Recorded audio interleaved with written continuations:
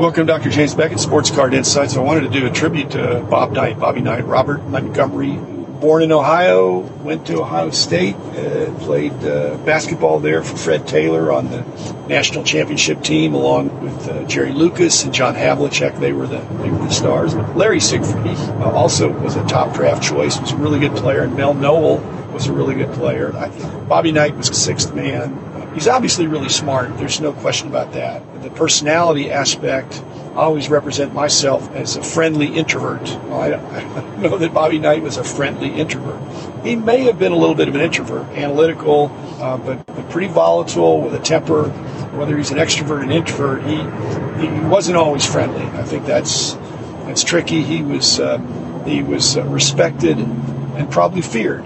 That's one style of coaching that works for a while. It doesn't always work forever, but it does work for a while because he would have the attention of the people that went to his program. And so most of the guys go into his, especially in Indiana, where he could be recruiting. He was an Army before that, and it's hard to recruit for Army. West Point, you can find a good high school basketball player, but there's certain requirements that West Point has, and so you can't really just find good players and plug them in. He was a really good game coach. I just think when he had a command of the huddle when they were gathering. I think he had X's and O's, and a lot of people wanted to play for him. But if you got crossways with him, whether you were a player or administrator or anywhere, even in his own university, he got sideways a lot of times. So he had some hobby interactions. I remember him being at the Hawaii show, met him there. A little bit of a rough guy. I guess if you get the right topic or if you're warmly introduced with some interest in hunting and fishing or some other thing, that he just seemed to be really focused. I've got a card of him on my wall. I think it's got a sweater swatch that I got at some point, maybe in Hawaii. I'm not sure about that. Probably. And I've got some autographs of him. I wasn't scared to ask in person, but I just didn't ask in person. But he was a big, burly guy. And then toward the end of his coaching career, he was at Texas Tech and helped rejuvenate their program, got them back on track, I think partly for being a really hard-nosed defensive team. And so they've carried that through since he's not there anymore. A lot of life is the drama of like a 3-act play. We're in the third act. There's the reconciliation. So I'm really happy. I really like to see reconciliation where he was, kind of on the outs. A lot of animosity with his long-time relationship with Indiana, that the university, and it ended badly. And somebody was carrying a grudge. But the fact that there was a peace accord brokered, I think, by Mike Woodson, one of his players, and a good pro player and a successful coach in his own right, said, I'm really happy for that, because I just think somebody that's contributed that much to that university, I think, in terms of recognition, he just took them up a notch. Indiana's always been a great basketball state. So is Ohio, but Indiana, as much as any state, hoops mania in Indiana. And so for him to bring them national titles and recruit great players and get them to play well together.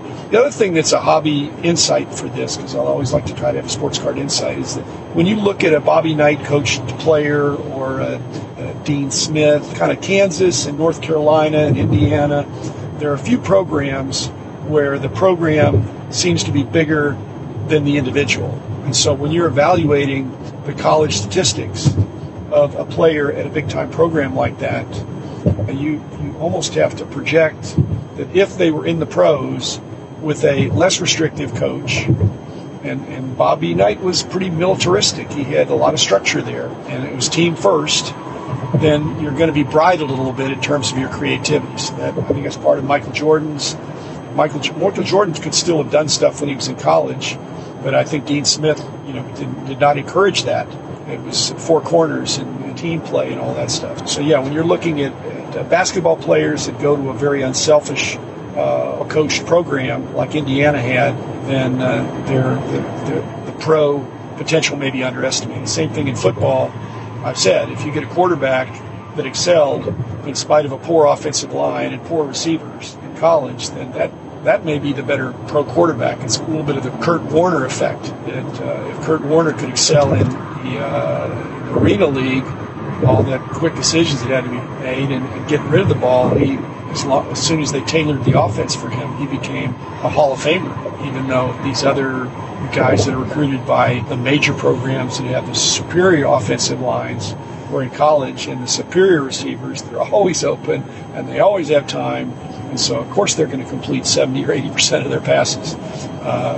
But do that when you've only got 2 seconds to throw instead of 4 seconds, and that'll show you something. Let's see, what other cards? I think he only has 100 and some cards if I check the Beckett OPG, which is a checklist, and with some prices there too, and the prices.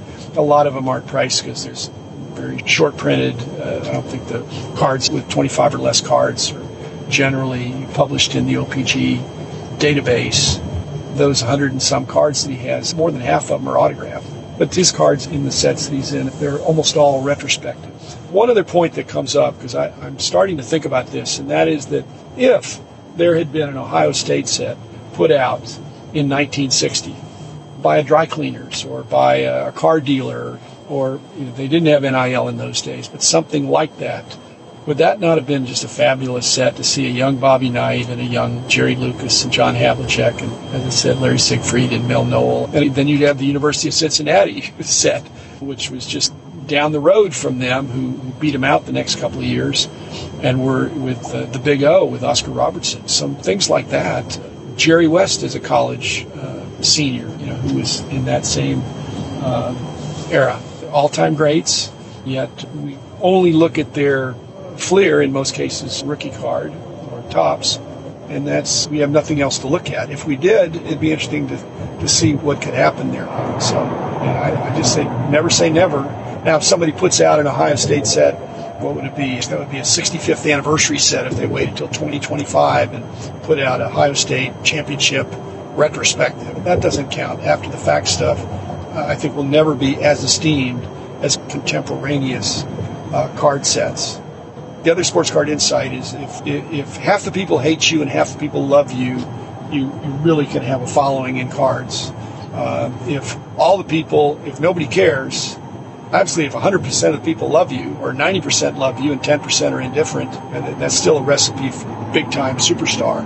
But if half the people passionately love you, and like I said, I've got him on my wall. I've been around him a couple of times, and both times it's not aloof. He's just in his own world a little bit until he gets in his element. And I think, do I do that? Well, I guess if you get in your own world, you're in your own world. If you're not in your own world, and if you're in a comfort zone with a bunch of people you want to spend time with and talk about, then you lighten up. So I'm sure he was like that.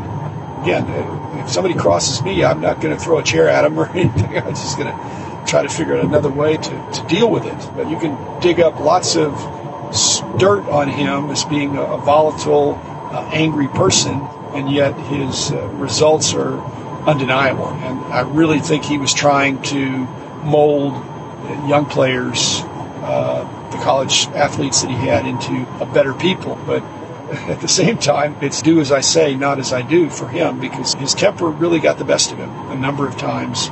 And as we move into the present iPhone better and better camera situation, anything you do in public can be videoed and can be shared and streamed and can break out and blow up. So just don't do bad stuff. I had a close friend I played basketball with that had coached with that just thought if you were his friend, which this guy was, then you had a friend for life, that he was super loyal. And this guy was, I'm not going to say his name because he could know certain things, but he was a friend of mine too. And when he said Bobby Knight was a true friend, that meant something. On the other hand, he certainly wasn't a true friend to some of the people that he was into. Back in the day, the tough love and corporal punishment was not criminal. Kids could get spanked. When I was in the 6th grade, I got strapped, sassed the teacher, and I got sent to the principal's office and bent over, and they pulled out this giant razor strap and started pelting me. What are you going to do? You can't say I quit. I'm not going to do that anymore. The bad thing is I went home and my parents, so what happened to school today? And if I had told them nothing, I would have gotten an additional punishment because they apparently had called my mom and dad. So my mom and dad now, so I said, no, I got in trouble. I did this. Okay, you get a further punishment because you told the truth. That was a good lesson for me. Tell the truth immediately. Don't start making excuses. Just own your mistakes. So anyway, rest in peace, Bobby Knight. I don't know that peace is a word that was used, except that I think he had peace when he was out fishing. I saw him somewhere up in Colorado or Montana or someplace. I was on some kind of a getaway with a bunch of guys. We were doing some kind of a thing, and he was coming back. He was at the airport coming back with all his fishing gear and stuff. I wasn't going fishing, but I was on some other kind of. At any rate, when I was young, Ohio State was one of my teams. I really don't remember watching Bobby Knight because I really was the bigger fan of Havlicek, who didn't live very far away from where we lived, and then Jerry Lucas obviously was an amazing guy as well. That's it.